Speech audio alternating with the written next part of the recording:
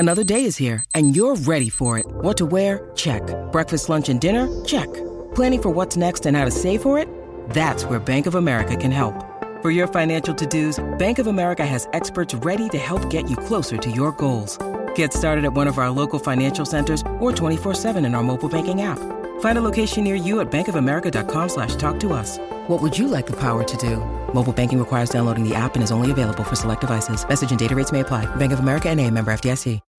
When you need mealtime inspiration, it's worth shopping Kroger, where you'll find over 30,000 mouth-watering choices that excite your inner foodie. And no matter what tasty choice you make, you'll enjoy our everyday low prices, plus extra ways to save, like digital coupons worth over $600 each week. You can also save up to $1 off per gallon at the pump with fuel points. More savings and more inspiring flavors make shopping Kroger worth it every time. Kroger, fresh for everyone. Fuel restrictions apply.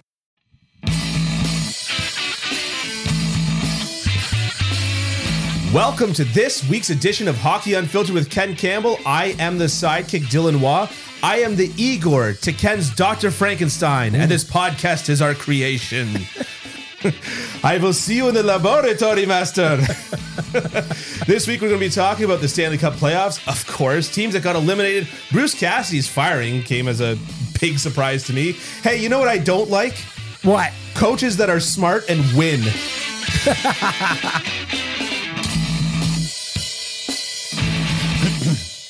Well, Ken, how you holding up this week? I'm doing okay. I'm hanging in there. You're hanging in there, just barely. Yeah, eh? I feel a rally. I feel a Tampa Bay Lightning type of rally in me, though. I mean, I heard a lot of people saying in Game 3 that when Tampa Bay came and won Game 3, that was the turning point, and Tampa Bay is going to win the series. Yep. I wasn't so sure about that. I was absolutely 100% certain they were going to win last night. Like I knew it. You like it was like why do I even click on the game? It was just one of those things. Like I so know they're going to win tonight. Yeah, and they did, and convincingly. There's a bug in here, and it's not me. Yeah. There is. I had the door open. I aired out the place, and of course, one single fly. It's always one. Yeah, never two. Never zero. Zero would be nice. And this one is like particularly obnoxiously loud. He's flying around the microphone. Yeah. I'm gonna just impress everybody and just snag them at some point in the broadcast. Get you some chopsticks. Yeah. So what do you want to talk about first? I think we should talk about the Edmonton Oilers versus Western the Colorado Conference Avalanche. Yeah. Okay. Yeah. Sure. Give me your thoughts on the Western Conference Final. Well, I think the question we have to ask is, was the Western Conference Final a disappointment? Because, I mean, like I was sitting here thinking, or not sitting here, but last night I was thinking, what were you doing at my house last night? No, we did. We just had Speck and Adrian Dater on last week. Last week. Yeah. Like I was thinking, that wasn't just he's flying around your head right now. That wasn't just last week, was it? And I was like, yeah. We just had those guys on 7 days ago talking about how great and competitive this series was going to be. You know? Like, and I can't believe it. Like Daryl Sutter talked about it, playing Colorado being a waste of 8 days. He was wrong. 7. He was wrong. For Nashville, it was 7. For Edmonton, it was 7. Yeah. So in that respect, huge disappointment. Huge disappointment. The thing is that every year, we have to come up with things to write and things to say. Right. And there's got to be some sort of a media narrative. And, all due respect to the Montreal Canadiens beating the Toronto Maple Leafs last year, anybody who is trying to go for the angle that Montreal was going to do the upset, they were just looking for a new angle to write. Right. Every year you hear things like the Stars cancel each other out, and then it's going to be, a battle of the bottom 6 when the stars on each team are diametrically opposed. Right. The stars are, Connor McDavid versus some Ryan O'Reilly or whatever. Right. Yeah, exactly. Yeah. So, every year you hear these narratives and to a certain extent, they feel a little bit fabricated. This year, the narratives all wrote themselves. Yeah, they were so perfect. Yeah, I couldn't have written a better playoffs. Yeah, there was nothing forced about it. Nothing like, yeah, I mean, this one was, we were all like, this is going to be must viewing. And it was. The games were good. The games were good. Some were. Well, yeah, like 2 and 3. 2 and 3 weren't particularly good, but 1 and 4. Oh, you're talking about this excellent. series specifically? Yeah. I'm talking about the whole playoffs at this point. Oh, okay. Yeah. Like, if you were to have created a playoffs in a lab, you sew on like the arm of the Battle of Alberta and the leg of the Battle of Florida, and you flick the switch and you give it life. 2022 must have just been the Mob with fire, because it just like so what have been the most hyped series? Okay, well, the Battle of Alberta was one, right, and it was disappointing in that we didn't get more of it. But the games themselves, even like some like game 1 was crazy. Game 5 was excellent. Game 1 was crazy because of bad goaltending. Right. Okay. Oh, that's my phone. I'm sorry. It's buzzing. Like that fly. Yes. So the Battle of Alberta was disappointing. The Battle of Florida was disappointing. Yeah. What were the other like really hyped series? With the last one, the one that we're talking about right now, Edmonton versus Colorado. Yeah, the Western Conference Final. Disappointing in as much as it was a sweep, and it wasn't as competitive as we would have liked. Yeah. However, I will argue this: the series was disappointing, but the superstars on both teams, they did their part. They did their part. They came to play. Yeah. They were excellent. They drove play. They were difference makers. Yep. They were exciting. Yep. They went hammer and tong against one another. So to me, in that respect, it was not disappointing. I mean, Leon Draisaitl's performance in Game 4, I mean, that's an Oilers win away from being one of those ones that you talk about for 20 years. Yeah. You know what I mean? Yeah. Like Draisaitl playing basically on one leg, gets 4 primary assists, is all over the ice. You see him, basically he can't even get off the ice half the time when he's going back to the bench. Yeah. And then he sits there for 2 minutes and he comes back out and he's great again, Yeah. I mean, I don't know what more Connor McDavid could have done. I don't know. I like, what more could he have done to put that team on his back and carry it? I think he was excellent. Cale Makar was otherworldly. Yeah. He was otherworldly. Yeah. I mean, that was one of the best defenseman performances we've seen in a generation. I mean, people are now like Kelly Rudy, who talked about how somebody texted him and said that Cale Makar's the best defenseman since Bobby Orr. I mean, that is the kind of thing that this guy is showing us right now. I mean, he's wrong, but somebody's saying it. Yeah. I would quibble with that. Yes. A little bit. But I mean, and Nathan McKinnon was excellent. Like it was, they all did their part. Yeah. They brought it. Hey, they didn't shortchange anybody. These guys did not shortchange anybody. Yeah. But what happened was, Mikko Rantanen got, started to come alive, and, you had Nichushkin making some plays. And it was that. It was exactly that. Yeah. It was that. It was the stars canceled each other out, and it was depth and goaltending. That ended up deciding.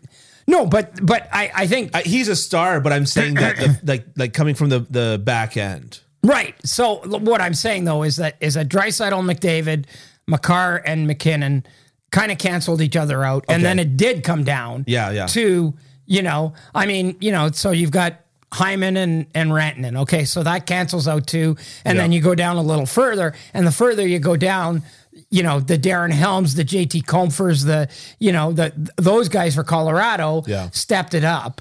Yeah. Whereas the Edmonton guys, were, Jesse Puljujarvi was invisible at times during that series. I wouldn't say invisible. Yeah. Because on the bench, he's always got a goofy look on his face. So that's when I definitely noticed him the most.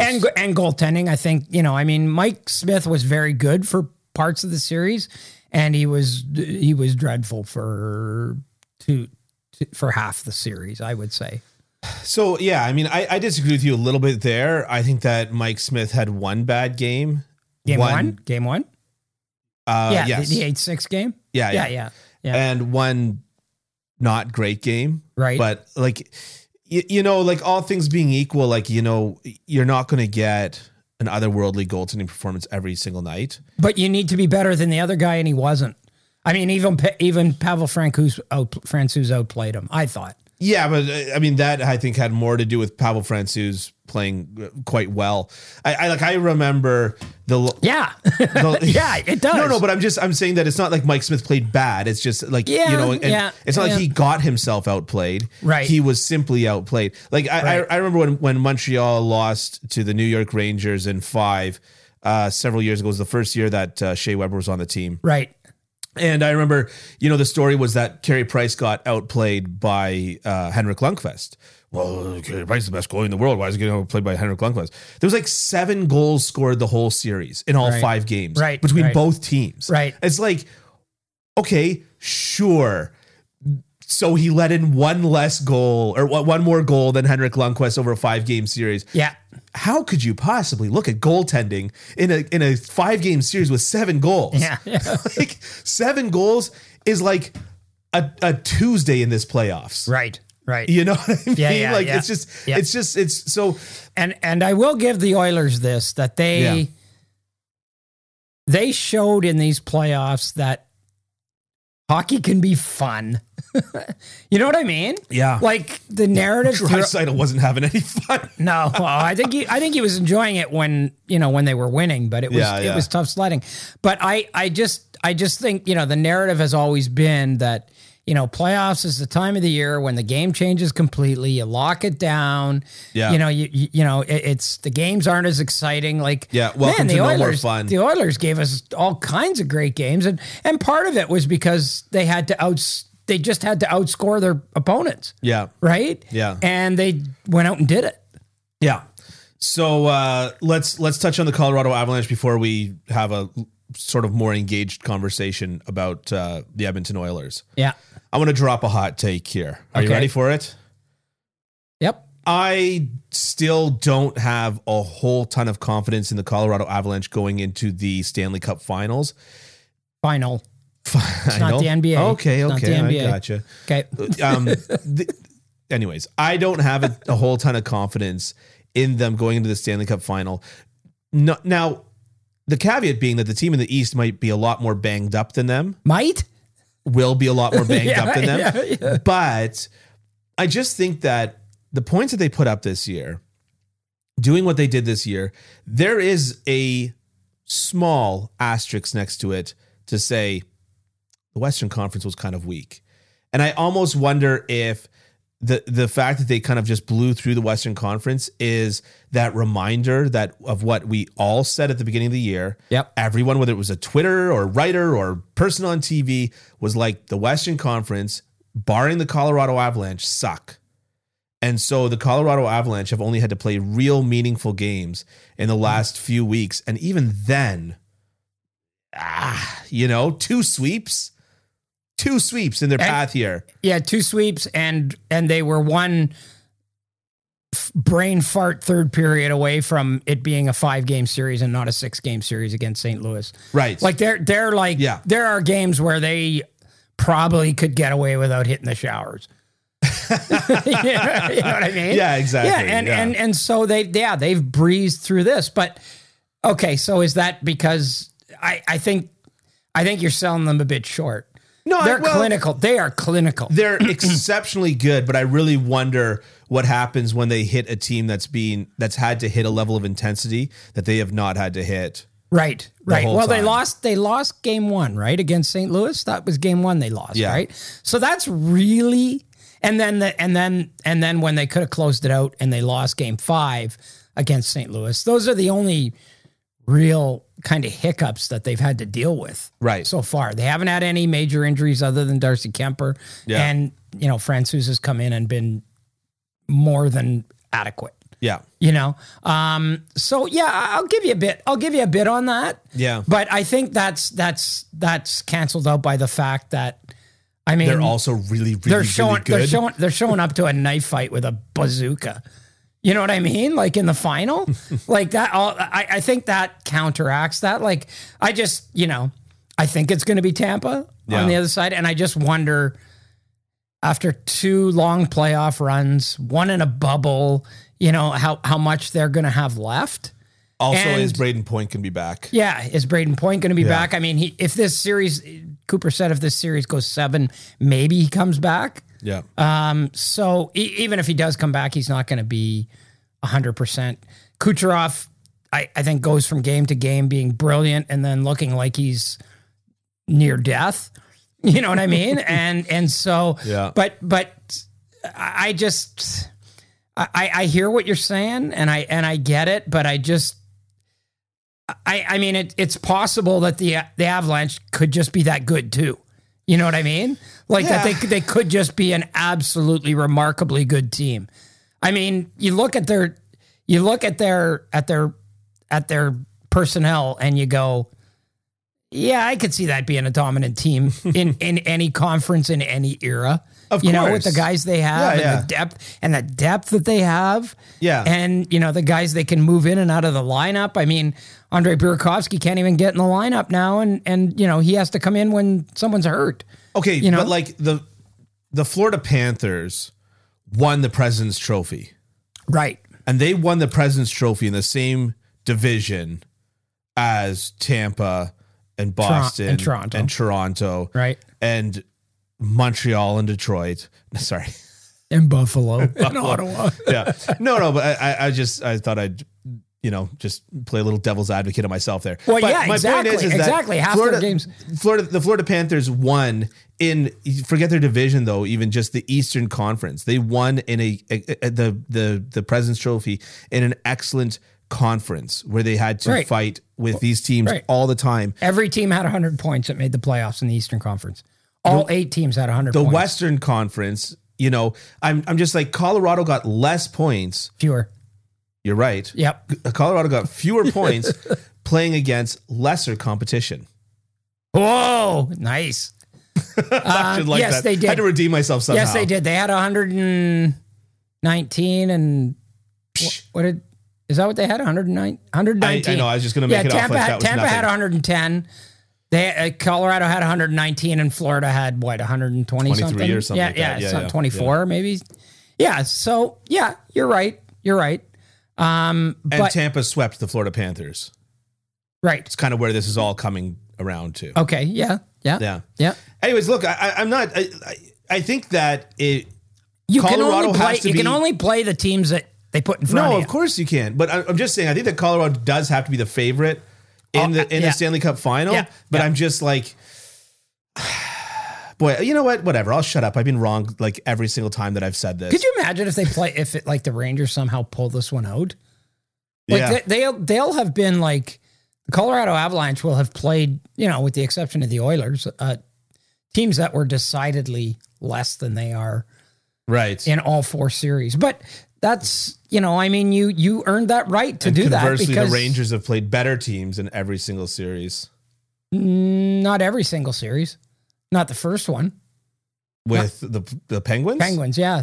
I'd argue that the Penguins look like a better team than the Rangers. Well, statistically, they weren't better. Okay. I mean, they had fewer points. Yeah. And Tampa's got exactly the same number of points as New York, but they have fewer regulation wins, so that's why they're the lower seed. Right. You know what's interesting is if Tampa makes the final and wins the Stanley Cup, I'd have to check this for sure, and don't quote me on this, but I think it would only be the 3rd time since the NHL went to 4 rounds of the playoffs that a team would win the Stanley Cup not having home ice advantage in any of the 4 rounds of the playoffs. Oh, interesting. Yeah, I think the first time was the 95 Devils. Yeah. And the second time was the 2012 LA Kings. Huh. I think. I'm not 100% sure about that, but I'm sure people will check that. But I'm pretty sure that it would be only the 3rd time that's been accomplished. That's That's quite the stat you've come up with. Fairly remarkable. It is fairly remarkable, yeah. But I mean, especially for a team that had 110 points. How did they not have home ice advantage in any series? Right. Like none. Yeah. They didn't have it against Toronto. Yeah. They didn't have it against they didn't have it against Florida, and they don't have it against the Rangers. And they won't have it against Colorado. If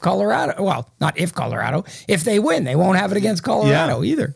So let's talk a little bit about the Edmonton Oilers before we get off of the Western Conference Final. Okay, you've got a really hot take here.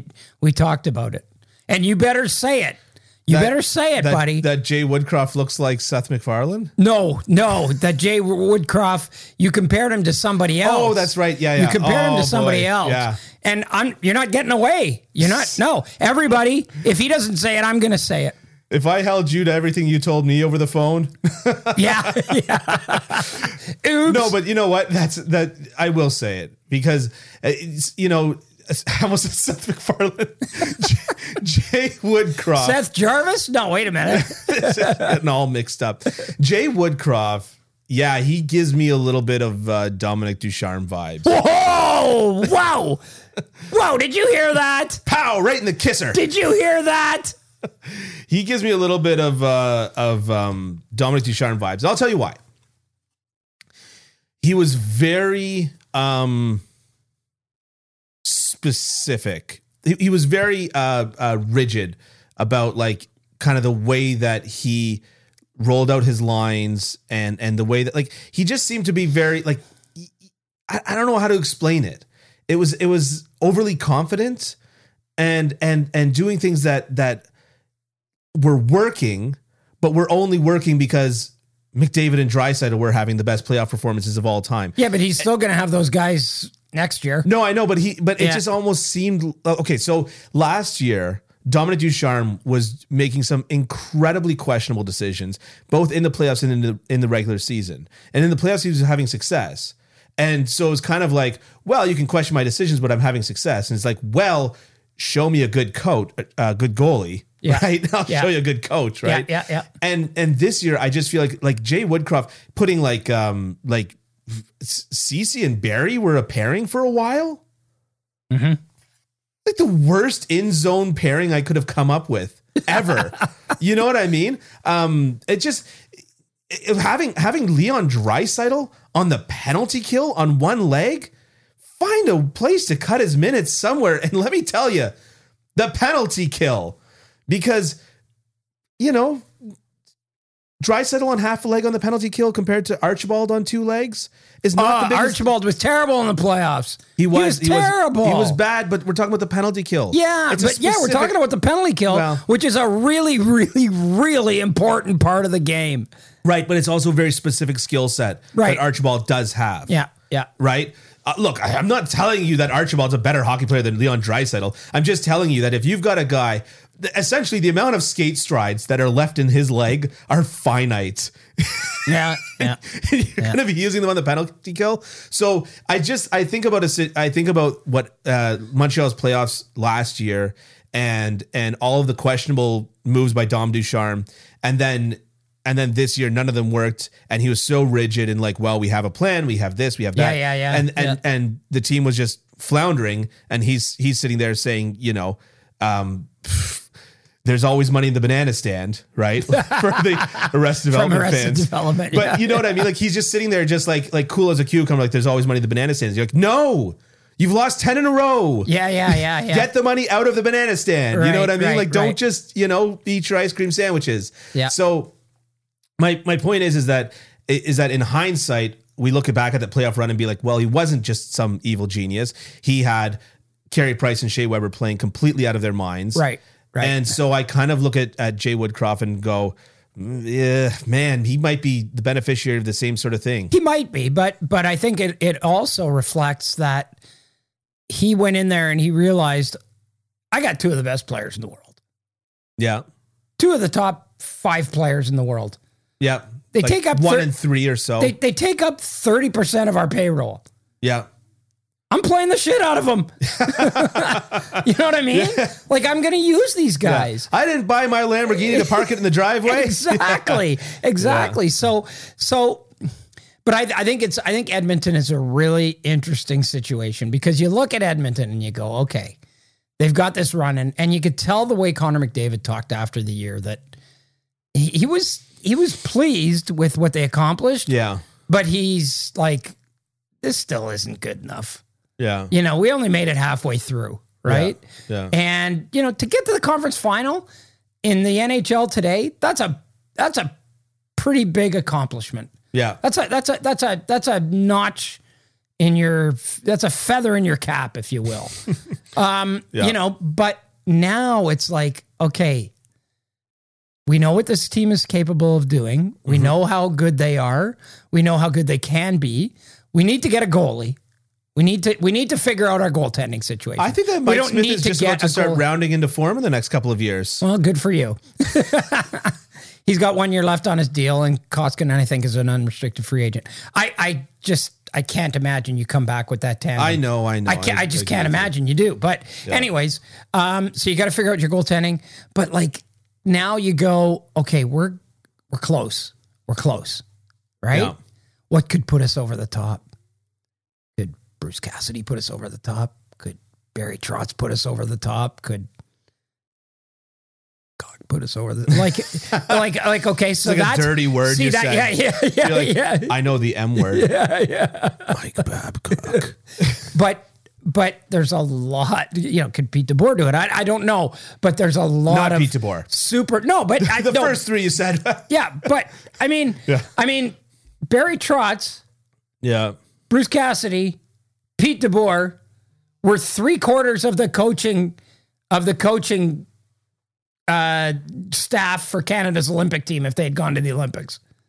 Right? John Cooper was a head coach. Yeah. He's not going anywhere. The other three guys have been piped.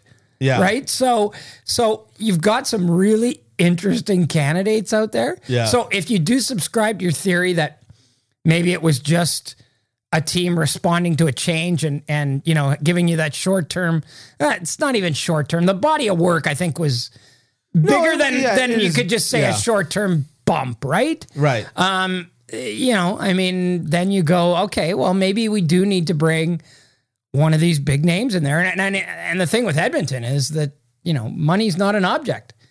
Right. Especially since there's no salary cap for coaches. That's what drove me crazy. You don't have to cheap out on a coach. Yeah. You can throw the bank vault at somebody. That's what drove me crazy about the narrative midway through the year when to go back to the Dominic Ducharme thing, when it was like, well, they're not going to fire Dominic Ducharme because then they will have 3 head coaches on their payroll. Who cares? And Ducharme, Julien still on the payroll, and then whoever else they hire. And I'm just kind of like, yeah, except that you wake up in the morning and guess who you are?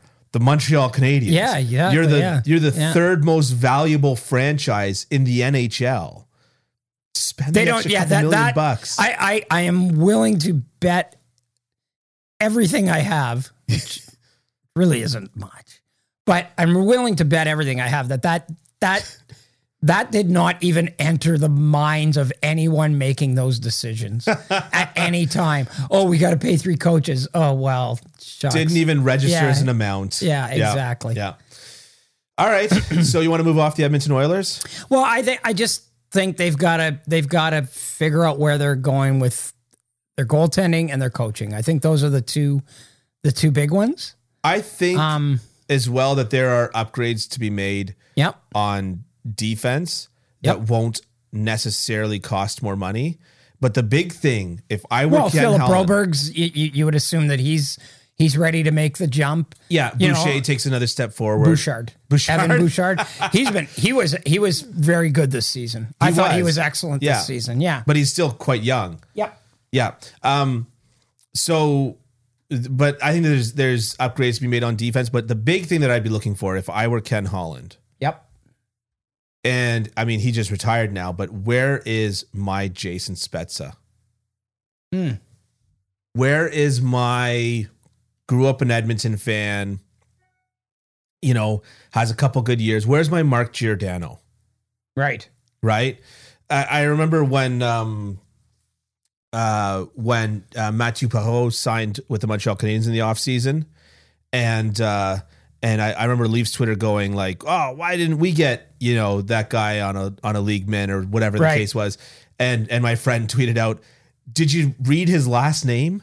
Yeah, right, exactly. Right? Yeah. And so, teams like Toronto and Montreal do seem to manage to find Toronto more so lately with their success, but do seem to find, older players that still have some value that just want to, do something good. And so if you turn around and say, look, we made the conference final last year, we've got a chance to win. You grew up a fan of the team. This is a childhood dream, which means something whether you want it, whether you say it or not, right? Like it means something to these guys. Right.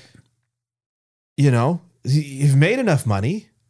Just come over here and you'll have a front office job at the end of it, much like Jason Spezza right now. So that's what I'd be saying. I'd be saying, where's my Jason Spezza? Where's my Mark Giordano? Right. Okay. That's what I'd be looking for if I were Ken Holland. Okay. Yeah. And dump Ceci. You really don't like him. I thought he was okay this year. He was fine. He was fine. The thing about defense is that stats don't tell the whole story on defense, right? Because if you look at like an expected goals or something like that, right? And not all gaffes are created equal, right? So you make a gaff, and maybe statistically that can only be like a 0.101 expected goal or something like that, which is quite low. But you know what I mean? Like depending on exactly where and exactly how it was made, it might actually be and the a goal circumstances every single time, right? Yeah. So he's just a guy that I always, everybody that is like this, I always think about Joe Morrow, where you're like, you've got all the tools, you're good, but you just one too many times, you just make that big gaff, right? And it just prevents you from being all that you can be. Well, and the one thing that we've completely forgotten about with the Edmonton Oilers that has the injury to no, it's what do you do with Evander Kane? Speaking of huge gaffes, what do you do with Evander Kane? I mean, everything in me, every fiber of my being wants to say, let him walk. Let him walk. They can though. I know. After that, after the way he played, but Evander Kane is the last guy you want to give a long-term big money contract to. Like, I just, because he's always one day away from faking a COVID card or something. Or doing even on ice though. Yeah. They really could have used him in Game 4. Yeah. And I just, everything. One of the hottest shooters in the league everything right now. Everything in me wants to say the Edmonton Oilers should just say, thanks so much, Evander, for the 4 months or whatever it was that you gave us. You were excellent. Thanks a lot. Here's a letter of recommendation. Yeah. And good luck to you on your future endeavors. Because that guy he was a model citizen and everything this year, but was he?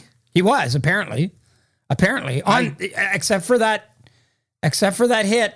Right. Yeah. No. I understand that you obviously I know that you meant up to that point. Yeah. In Edmonton. Edmonton. But yeah. But yeah, I mean, there's just the thing is that we fall into this fallacy where it's just like, well, the team with a good leadership core can fix them. He was part of the San Jose Sharks, which have the best. He was part of the Winnipeg Jets. And he was also part of the San Jose Sharks, which have the best culture of any team in the league. Right. There's leadership coming out the wazoo there. There is, they've got a San Jose way. Yeah. And you're indoctrinated into it Beards, very early. Man. We told you beards. Yeah. But the thing with Evander Kane is that sometimes guys get it. You know what I mean? Like guys get it, but I'm just not sure Evander Kane's at the age and the stage of his career where he's ever going to actually get it, and fall into line. And you don't want some guy who's going to be a robot, but you need a guy who's where it's not about him, where it's not about him. One of my favorite goaltenders is Robin Lehner. Yeah. And I remember when Robin Lehner was with the Buffalo Sabres. And I remember him screaming at the coach and just thinking like, what an entitled, unearned sack of garbage. Yeah. That is going to, go and publicly be screaming at his coach after getting pulled, where Right. you played badly. And then, he comes out and he's open about his substance abuse issues And mental health struggles. and his mental health struggles. And the two are, they're two different things. Like they're not two different things. Like like substance abuse is a mental health issue, Right, But right. he also has talked about having bipolar, which is its own thing. Yeah. And that's that's serious, right? Like It is. there are It is. different And trauma and there are different all those levels of other things that severity. yeah. He comes out and he talks about it. But the thing is that he doesn't just so now in his career, he's not a robot, right? He's far from it. But he is he's a likable guy. Yeah. And even when he says something that I don't agree with, he explains himself, and it's kind of like, you know what? I don't agree with your opinion, but I respect your thought Right. process to get to Right. that opinion. Yeah. And so it's just, that, and so we love a good redemption arc, but we're all waiting for it with Evander Kane. We want to like him because he's such a good hockey player. Yeah, and he's had the opportunities too. Like course he's had the I've actually opportunities. interviewed Evander Kane one-on-one Really? a couple of times. He's quite a likable young man when you talk to him. Yeah. Like he's not a dick. Right. Like when you talk to him, Yeah. I don't know what the disconnect is and why it keeps happening. Right. But it, as you said, it's happened in two organizations that have had very, very strong leadership. I mean, we should have known with Dustin Byfuglien. Like, this guy was like one of the Yeah. most quintessential Yeah. hockey players, of all time. Well, to me, it was the San Jose thing. If you can't fall in line and do the right thing playing for the San Jose Sharks, then What do you do? then you look inward, right? Yeah. It's like, okay, this keeps happening to me, and maybe I'm part of the problem here. You Yeah. know what I mean? Yeah. So I just, everything in me wants to say, do the brave thing, Edmonton. The brave thing for the Edmonton Oilers and Ken Holland would be to say, thank you, Evander. Goodbye. That would be the ballsy thing for them to do. Yeah. I don't know after that if they can do it. I don't think they can afford And to. then they've got Leon Draisaitl coming out and endorsing him afterwards and all that other stuff. Yeah. I would be worried about signing that guy to anything more than a 2-year deal. Okay, so here's the bottom line. Like let's bottom line this with Evander Kane. Is how far do they go in the playoffs this year without Evander Kane? How far did they even make the playoffs without Evander Kane? He was excellent. He was in the excellent regular down the season. stretch. Yeah. Okay, but let's Yeah. hypothesize that they've made the playoffs without Evander Kane. How far do they go?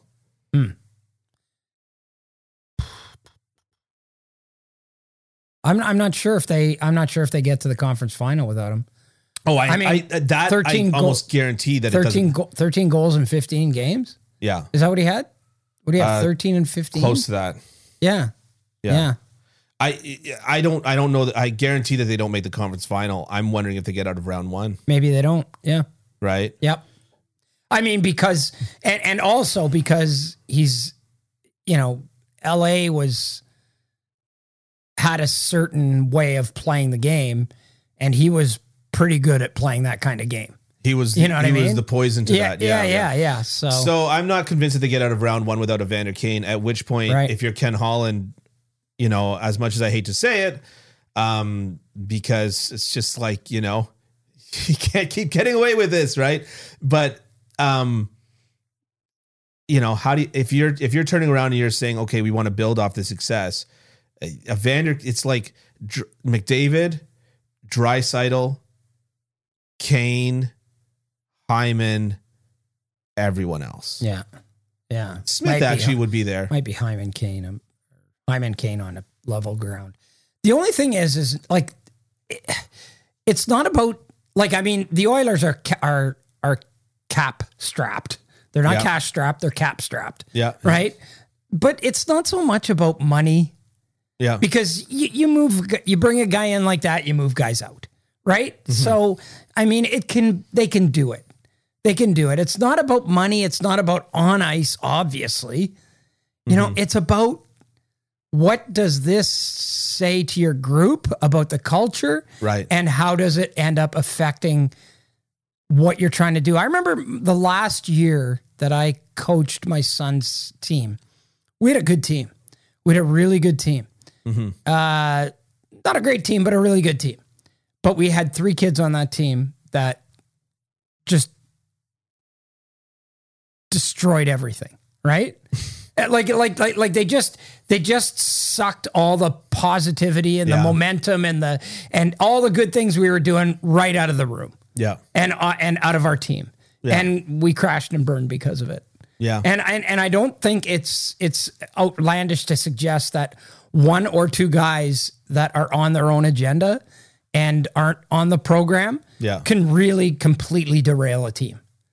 I completely agree with you. When I was paddling competitively, there was this myself in our age group. Myself and one other guy were the 2 best paddlers in our club in the age group. Right. We were in a 4-person canoe. We get up to the start line, and like this guy would just like he would try to antagonize me constantly. Yeah. And anyway, so like just like we're putting up our paddles, like ready to start the race, and he goes, "Hey, Wah, try not to screw up today." I was pissed off. I basically just didn't paddle the race. Right. And because of that, we could never be in a C2, a 2-person canoe together. Right. Because we just, oil and fire. Why didn't you cross-check him with your paddle in the back? Oh, I almost punched him in the mouth more than a few times. I think I threw him to the ground once or twice. Wow. Like I think did this guy end up ever becoming a paddler? No, of course not. Oh, of course not. Okay. Yeah. And injury is what put me out of the running there. But right. The bottom line is that our club could never do well in C2 because the fact is that we would have been the perfect C2 partners together. Yeah. If not for the fact that you couldn't stand the guy. If not for the fact that we couldn't stand each other, right? Right. And so like, I find it hard to believe that you would be an unlikable human being. Wow. I was like looking for the joke or the veiled barb in that, but that's a very nice thing for you to say. No, I find that very difficult to believe because you're very accommodating. Yeah. I show up late all the time and you're never mad at me. Yeah. Yeah. I have a dartboard with your face on it every time you show up. Yeah. Okay. Yeah. No, I appreciate that. I really appreciate that. Yeah. So anyways, my point is that like you're absolutely right. The egos and the whatever, it can just completely derail a team and just make it a completely toxic environment. And so you're just never going to get out of it what you want to get out of it. So they've already, the Oilers have already like, they've taken the leap, right? Like they signed him when he was toxic and it was a PR sort of hit nightmare on them and everything. So they've done that. Yeah. They've got beyond that. Yeah. You've already jumped into the disgusting, murky swamp water. You might as well wade to the other side. It's a really difficult call. Because I mean, after what he did, is he going to play on a 2-year deal for a couple of $1 million? Probably not. I mean, okay. So if I were the Edmonton Oilers, I'd say, hey, Evander, we want you back. Go test out free agency. Tell us what the best number is. We'll tell you what we can do then. Yeah. You know what I mean? Yeah. The only thing is then once you don't lock them down before free agency, but it's kind of one of those, if you lose them, you lose them. Yeah. All right, hockey fans, the pursuit for the Stanley Cup is on, and DraftKings Sportsbook, an official sports betting partner of the NHL, has an unbelievable offer for the most exciting playoffs in sports. New customers can bet $5 on any team to win and get $100 in free bets no matter what, win or lose. Looking to turn a small bet into a big payday during the playoffs? With DraftKings same-game parlays, you can do just that. Create your own parlay by combining multiple bets, like which team will win, how many goals will be scored, and more. It's your shot at an even bigger payout. DraftKings is safe, secure, and reliable. Best of all, you can deposit and withdraw your cash whenever you want. Download the DraftKings Sportsbook app now using promo code THPN. Bet $5 on any team to win and get $100 in free bets no matter what. That's code THPN at DraftKings Sportsbook, an official sports betting partner of the NHL. Minimum age and eligibility restrictions apply. All right, so let's move on to the Eastern Conference. Right on. Let's talk about the Tampa Bay Lightning versus, doesn't matter who they versus, because guess what? They're the Tampa Bay Lightning. Exactly. Poor Igor Shesterkin. Poor Igor Shesterkin lets in 1 goal 5 hole. Out of like 2,500 shots in the playoffs, lets in 1 goal 5 hole, and everybody's like, oh, he's not looking like himself. He's looking fatigued. He's looking this. He's looking that. Well, that was the narrative on Hockey Night in Canada last night for sure.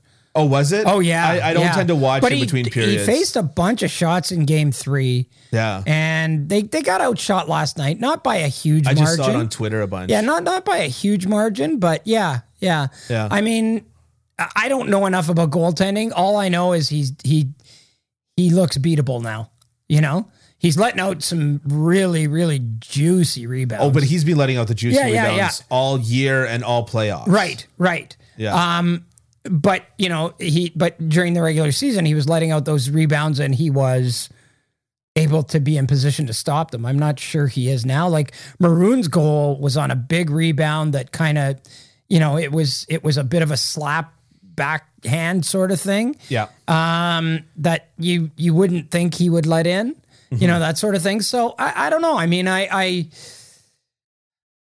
think the whole narrative of this series is that it's playing out the way it's supposed to be playing out or should have played out from the beginning. And that is that Tampa Bay is by far the superior team. Okay. And they're starting to show it. Rebound attempts against. So a goalie lets out a rebound and somebody tries to take a shot on that rebound.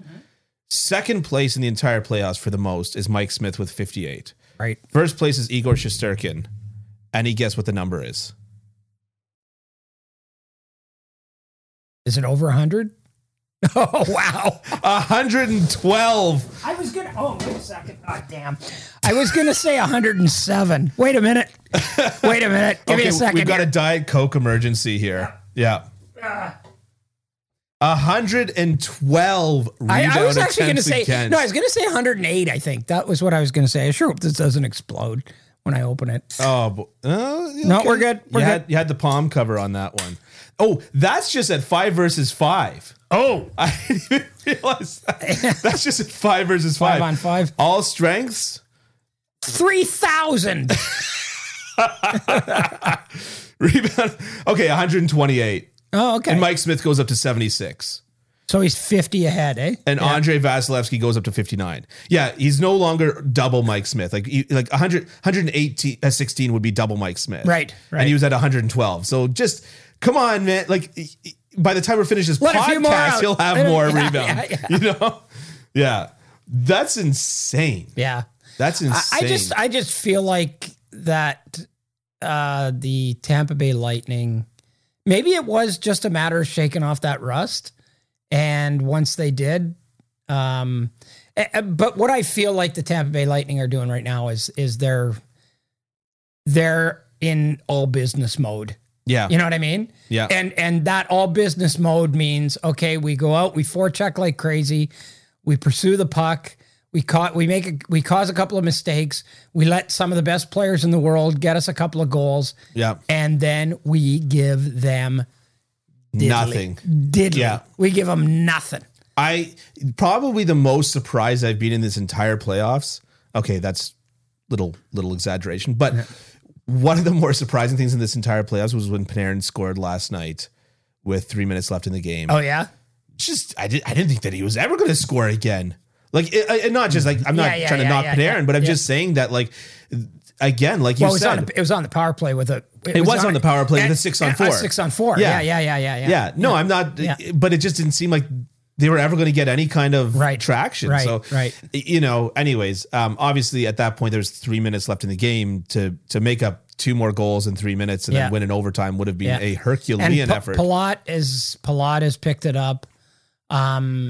You know, Palat has very much picked it up. I don't think the Tampa Bay Lightning care that Alex Killorn has no goals or that Anthony Cirelli has hasn't scored. And Right. stuff like that. I don't think they care one bit It's Philip about Deneau that. last year, though, Yeah, right? Like, it's just one kind of bit. like the One Philip bit Deneau had about like that. 1 point in the playoffs. Yeah. Right? Yeah. But guess what? He was also the most important forward on the team. Yeah. He's sitting there eating his pizza. Yeah. Which I'm convinced that he got from Enrico's. Oh, yeah? I'm convinced. Down the street at Kingston Road in Birchmount. How would he have done that? Okay. Here's the theory.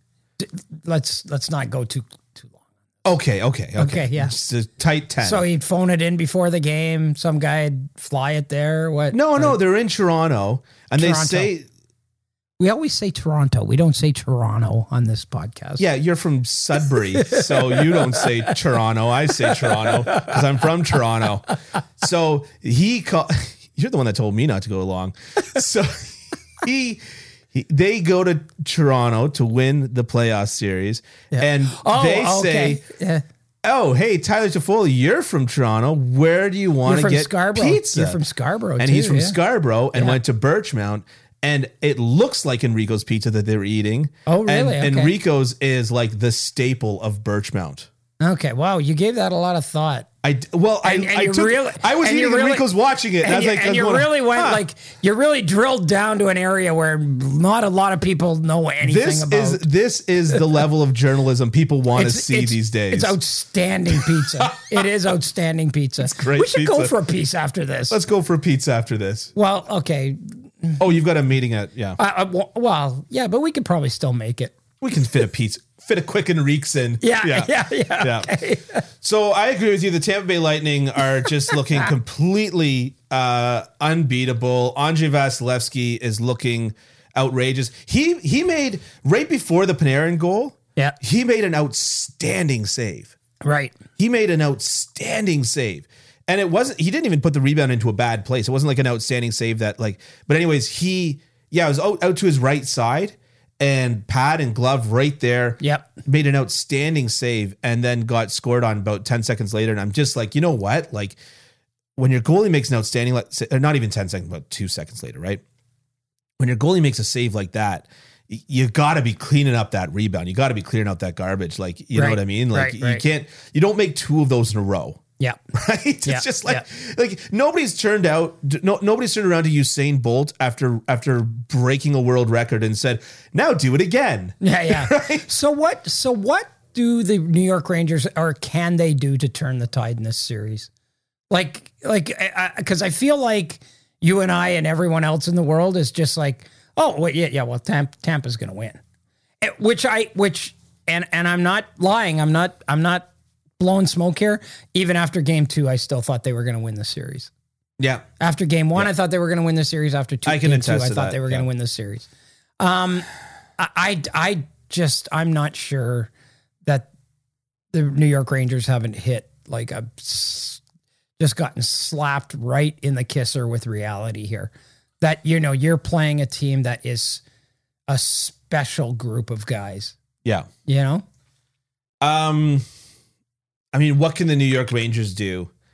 Here's the thing. They have gotten here on individual performances. Yeah. They have not gotten here on team play. Right. Now, the caveat to that is the kid line, but Hedo's hurt. The kid line looks like a great line, and they play like a line, making passes and razzle dazzle. But other than that, it's kind of like when Panarin scores, it's like, look at this great play that Panarin did. Mm-hmm. When, what's his name? The center that's getting all kinds of love right now. They're number 1 center. Mika Zibanejad? When Zibanejad scores, it's like, wow, look at this great play that Zibanejad did. It's not like, look at Zibanejad's line. Look at, you know what I mean? Yeah. And so they've gotten here on individual performances, and they're basically, you're not going to change that now. Yeah. And so the only way here's the trouble with individual performances. I'm convinced that we are no longer in a day and age where a shooter can solve a goaltender. What are you going to say to Vasilevsky? Oh, glove side high, he's weak. They showed a stat that Shesterkin's let in more 5-hole goals than any other goalie. Does that mean that he's 5-hole weak? No, absolutely not. So I'm convinced that no single shooter can solve a goalie. And that's why the team play is so important, because in order to solve a goalie these days, it's like tips, it's deflections, it's screens, it's things that are essentially impossible. And so that's the problem with getting here individually, but we've got to see more individually. Yeah. We've got to see more from Panarin. Yeah, I just we've got to don't know see that, more from I think the Tampa Bay Lightning are best when they are like the Tampa Bay Lightning like rarely talk about the other team. Yeah. Like it's always them. You know, when they're really good, it's because of what they do. And when they're really bad, it's because they get away from that. And I just feel like Tampa Bay is the kind of team that if they play the way they've played the last 2 games, I'm not sure there's anything that the Rangers will be able to do. Well, but you can't, what I'm saying is that you can't make the change now. Yeah. Right? You can't turn around and say, okay, now we need to, need a set play that's going to... Yeah, you are who you are. You are who you are. Yeah. And you are who your record says you are. And you are who you are. Like you can't... Yeah. And I mean, you're not going to become something you're not at this stage of the game. Yeah. Right? Yeah. And so now Tampa Bay, conversely, is a team that has thrived by essentially harnessing those individual performances and turning them into team performances. Yep. Right. And that's who New York eventually needs to be. 2 things. One, New York Rangers have the worst expected goals for percentage of anybody in the playoffs with 39.45%. Well, I never expect them to score. So that's the thing. Right. But that's the thing is that they don't, you know what I mean? Anyways. Yeah. No, I mean, you're joking, but you're not joking, right? Mm-hmm. But 2, the one thing that I want to say is a goaltending thing. We have seen a really, really interesting last 2 years of goaltending where Carey Price played Andrei Vasilevsky, which was a clear and decisive passing of the torch. Right. And now Andrei Vasilevsky is playing Igor Shesterkin. And I don't know that he's playing a lot better than Shesterkin as a whole. He's had better games and better moments. Right. But as a whole, he's also now that he's winning games, he's also getting the much easier workload. Right. Than Igor Shesterkin. So he absolutely is. We're now, not to say that this is the passing of the torch, but this is like the precursor of the passing of the torch. And rarely do we see 2 of the best goalies in the world go against each other. Right. 2 of the undisputed best. Seeing Carey Price and Vasilevsky do it was 2 of the undisputed best. Right. And seeing Shesterkin and Vasilevsky do it again is once more 2 of the undisputed best. This is a very important thing, I think. I mean, we talked about... Okay, it's not important. It's hockey. None of it's important. Yeah. Yes. As Scott Taylor from Winnipeg said one time, he's a legendary sports writer from Winnipeg. He says, sports is the only thing that lets us be really passionate about something that doesn't mean anything. Well, that's what I love about sports, right? Is that news and rumors, you can get into like the rumors. Oh, this guy's going to get fired. That guy's going to get traded. Yeah. It means nothing in the grand scheme of things, right? Like, nothing. You know what that's called in real life? Fake news. And it's possibly the most insidious, disgusting thing in our world today. But in sports, it's so fun. You just get to go with the gossip and the horrificness of it. But anyways. But I think, we talked about the Western Conference and the Oilers and how they, sort of made hockey fun but on the other side, we're seeing more traditional playoff hockey, right? Yeah. And if that narrative stays the same, like the Rangers can't do it because, as you talked about, they're based more on individual performance, right? Right. And they're just not built to play that style of game. They're just not built that way. Even their ability to defend a rush. Right. You've got defensemen like Adam Fox and Keandre Miller who are excellent skaters. Jacob Trouba's been outstanding. Oh, and Jacob Trouba, of course, yes. There were times when I thought, whoa, boy, what? Looking like a bad trade. And a bad contract too. Yeah. But he's had like a very, very significant impact on games. And you can say what you want about his hits, but the bottom line is that the NHL has not deemed any one of those an illegal hit. Yeah. Okay. So he's staying on the other side of the rule book. Yeah. And he's been good. He's been really good. The reason why I didn't add him into this category is because he's the exception of what I was about to say. Right. But when you look at guys like Adam Fox and Keandre Miller, because of their kind of individualism, they're excellent at defending rushes. Yeah. They're excellent at angling somebody off, like what we saw Cale Makar do to Connor McDavid and Bowen Byram do to Connor McDavid as well. They're excellent at angling these guys off and defending those rushes. When it comes to a cycle play, an in-zone cycle play, they sometimes look a little out of place. Now, Jacob Trouba hasn't. Right. But that's where, once again, they thrived on individual plays, which is preventing the puck even enter the zone and get into a cycle.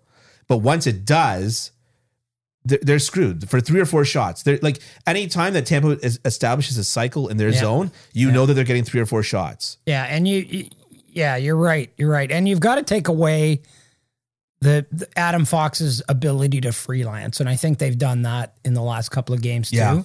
Yeah. Because Adam Fox is most dangerous when he's got, some room and some ice, and he can react to the play, and because he sees like everything. Right. Yeah. And so I think that they've done a pretty good job of taking that away. And that's a big reason for where they are too. So. Completely agree with you. Yep. All right. Well, anything else you want to talk about? Yeah. I want to talk about Bruce Cassidy getting fired. Oh yeah. Yeah. Yeah. We definitely have to talk about Bruce Cassidy getting fired. Yeah. Bruce Cassidy this year had the quote of the year for coaches in my mind. He might have. Yeah. Yeah. What did he say? He was talking about, somebody was asking him like an advanced analytics thing. And he said something to the effect of like, oh yeah, we got a lot of nerds upstairs just crunching the different numbers and coming up with different things. No, I don't mean it like that. Like, they're good nerds. Like, I like them. They're good and they're helpful. But I'm just saying that they're, got the nerds upstairs. Like, right. It was so funny and playful. And your heart went like, it fluttered a little bit, didn't it? I could be a good nerd. Yeah, it was like. The thing is that aside from a few absolute morons on Twitter, most stats people don't watch the game and don't think that the whole world revolves around Corsi, right? Or zone entries or something like that. Like, other than a few idiots on Twitter, that's like, most stats people don't think that. And so when I saw that quote, I was like, this guy is the perfect embodiment of, yes, I'm old school, but I'm also listening and I'm learning and there's something to be taken from this. Yeah. Right. And that's what you want. And then a mere 3 months later, he's out the door. Hit the bricks, buddy buster. See, to me, if there were any doubt about whether this is a players run league or not, it's completely confirmed with Bruce Cassidy being fired. Do you think that he wasn't very liked? Well, I don't know how well liked he was. I do know that in the 5 full years that he coached this team, prorated when you take away the 2 years where they didn't play 82 game schedules, he averaged 111 points a year. He made the Stanley Cup final in 2019. What a loser. In 2019, never missed the playoffs, never had fewer than 100 points except for the year that they prorated. And prorated, I think that year he had 111. Right. And what's troubling to me is that I hear Don Sweeney saying that, the message, his message and in the way he delivered the message took a toll on the players. Wow. Yeah. Really? Yeah. Really? How's being a shitty team and losing going to take a toll on them? Well, they're not going to have Brad Marchand. They're not going to have Charlie Coyle to start the season next year. They might not have Patrice Bergeron. They might not have Jake DeBrusk because he might get traded. Yeah. This roster, like, to me, they have no help coming in goal. The firing of Bruce Cassidy, it's like you just took that window and slammed it shut. I don't see this team. He did so much with such a diminished roster. He got 51 wins. Can I repeat this Craig Button quote? Sure. I don't think they're going to win a game next year. but I mean, oh my goodness! Really? Yeah. Really? Yeah. I'm completely with you. It's hard to know what's happening behind the scenes because I don't know if you remember when Joe Thornton had the captaincy stripped in San Jose. Who was the general manager? It was Doug Wilson. Yeah, that's right. Doug Wilson, the same general manager forever. Yeah. But Doug Wilson said, basically, he pussyfooted around it, but he said, Joe Thornton can sometimes be a little bit of a fierce competitor, and sometimes that spills out into how he treats other players on the team. Essentially said something to that effect. Really? Because Joe, to me, is like... Right, but that's what we think of Joe. Yeah. We think of Jumbo Joe with his shirt off doing an interview. We think of, you know what I mean? We think of, good old Jumbo Joe. But, how do we think about Carey Price? Right. He's so calm. He's so collected. Yeah. He's always... I don't know how much you've heard about people standing outside the change room after a bad loss, but I've heard about a lot of broken things. And it's public knowledge. Like I'm not letting any big cats out of the bag, right? Yeah. Yeah. With Carey Price. With Carey Price. Yeah. But this is what I'm saying is that, Yeah. Yeah. I mean, it's obvious that there's a disconnect between the players and the coach. Because, I've seen guys like this before, lots of guys who end up, and Bruce Cassidy is a favorite of people like that are in my business, right? The media. He's great. Right. He's great. But I've seen lots of guys who are great with the media and are hated by their players. We do have... and conversely, I've seen guys who are hated by the media and loved by their players. Right. So... We do have a difficulty making that disconnect in media. And we were just talking about it with Tortorella. Right? And how many players absolutely love playing with Tortorella. Absolutely. And yet he's always got this bad... air hanging about him. Bad vibe, yeah. Right. And a similar person to that would be like Brad Marchand. I find that a lot of media has trouble calling him out on his garbage because he's a super affable, nice guy. See, but I've always done that, and I also I know you have, and I also think he's a wonderful person. Why do you think I called you and said let's do a podcast together? Yeah, because it seems difficult, and I know that it's our human brains and our inability to process that. It's difficult to turn around and say I really like that guy. I also think he's a bit of a douche. Yeah, that's exactly what I thought of Chris Pronger. Right. Lovely person, great individual. Yeah. I've had many great conversations with him. I think he's one of the smartest people I've ever met. He'll probably be on this podcast soon. Yeah. I think he's one of the smartest people I've ever met. Yeah. But on ice, it's like you're a terrible human being once you put the pads on, right? Well, you heard about the joke, like God talking to an angel and saying like, "Hey, I've just invented these Canadians," and the angel goes, "Oh, they seem so nice and calm and sweet," and God says, "Yeah, you'd think that. You just drop a hockey puck and see what happens." Yeah, exactly. Yeah. But I am really perplexed by the Cassidy thing. I'm really perplexed by why would Boston think that this was a good idea? Okay, so you did to me the Dominic Ducharme thing, the Jay Woodcroft thing. Right. So now I'm going to put you on the spot with something that you said to me off air. Okay. Are we ready for wild speculation based on no information time? Sure. Patrice Bergeron may or may not retire. Yeah. Tell the class what you said. No, what I said was it'll be interesting to see how people draw the lines between, because if he decides not to retire, then does the narrative become, Patrice said, I'm not playing for this guy anymore. Yeah. Like Pavel Datsyuk did with Mike Babcock. Yeah. If I come back and I'm playing, it's not going to be for this guy. Yeah. I don't see Patrice Bergeron as being that kind of guy, but at the same time, if anyone's earned it, and then you go, okay, there's something to this, and there really is something that needs to be changed. Because if a guy like that does that, you go, okay, now there's something. You know what I mean? Yeah. But it'll be interesting to see, like if Patrice Bergeron in the next week turns around and says, well, you know what, I've had not a change of heart, but I've made up my mind, because he hasn't gone one way or the other yet. But, it sure looked like after they got eliminated that he was done. And if he comes back and says, I've kind of had a bit of a change of heart, blah, blah, blah, I'm going to come back and play, then you go, oh, wow, Now it might make a little more sense. There is always going to be a certain type of garbage that we are willing to eat and a certain type of garbage that we are not.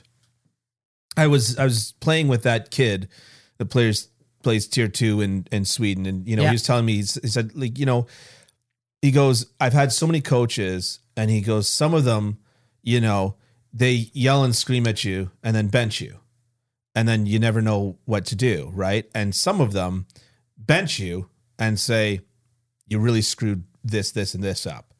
And he goes, look, I don't like being benched no matter which way you slice or dice it, but at least I know what to do with that. And so I think that, like, where somebody's coming from and the way that they handle the same situation is very important. And so Patrice Bergeron, where I'm driving at with this, is that Patrice Bergeron played for Claude Julien for many years.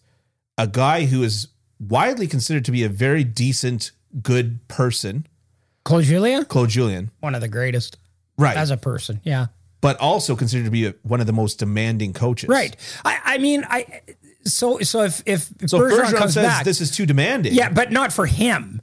Not for him. I mean, Patrice Bergeron could play for anyone. Right. You know what I mean? Like, he's such an elite player, and he's so dedicated, and he's so good at what he does, and he's such a good leader.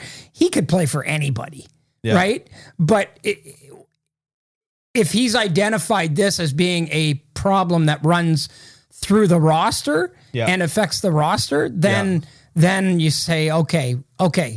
So maybe what I'm saying is, maybe Patrice Bergeron's decision will give us some clarity on why this happened. Yeah. Because for sure, if he comes back, then you got to at least ask that question, right? Right. You got to at least ask the question. Yeah.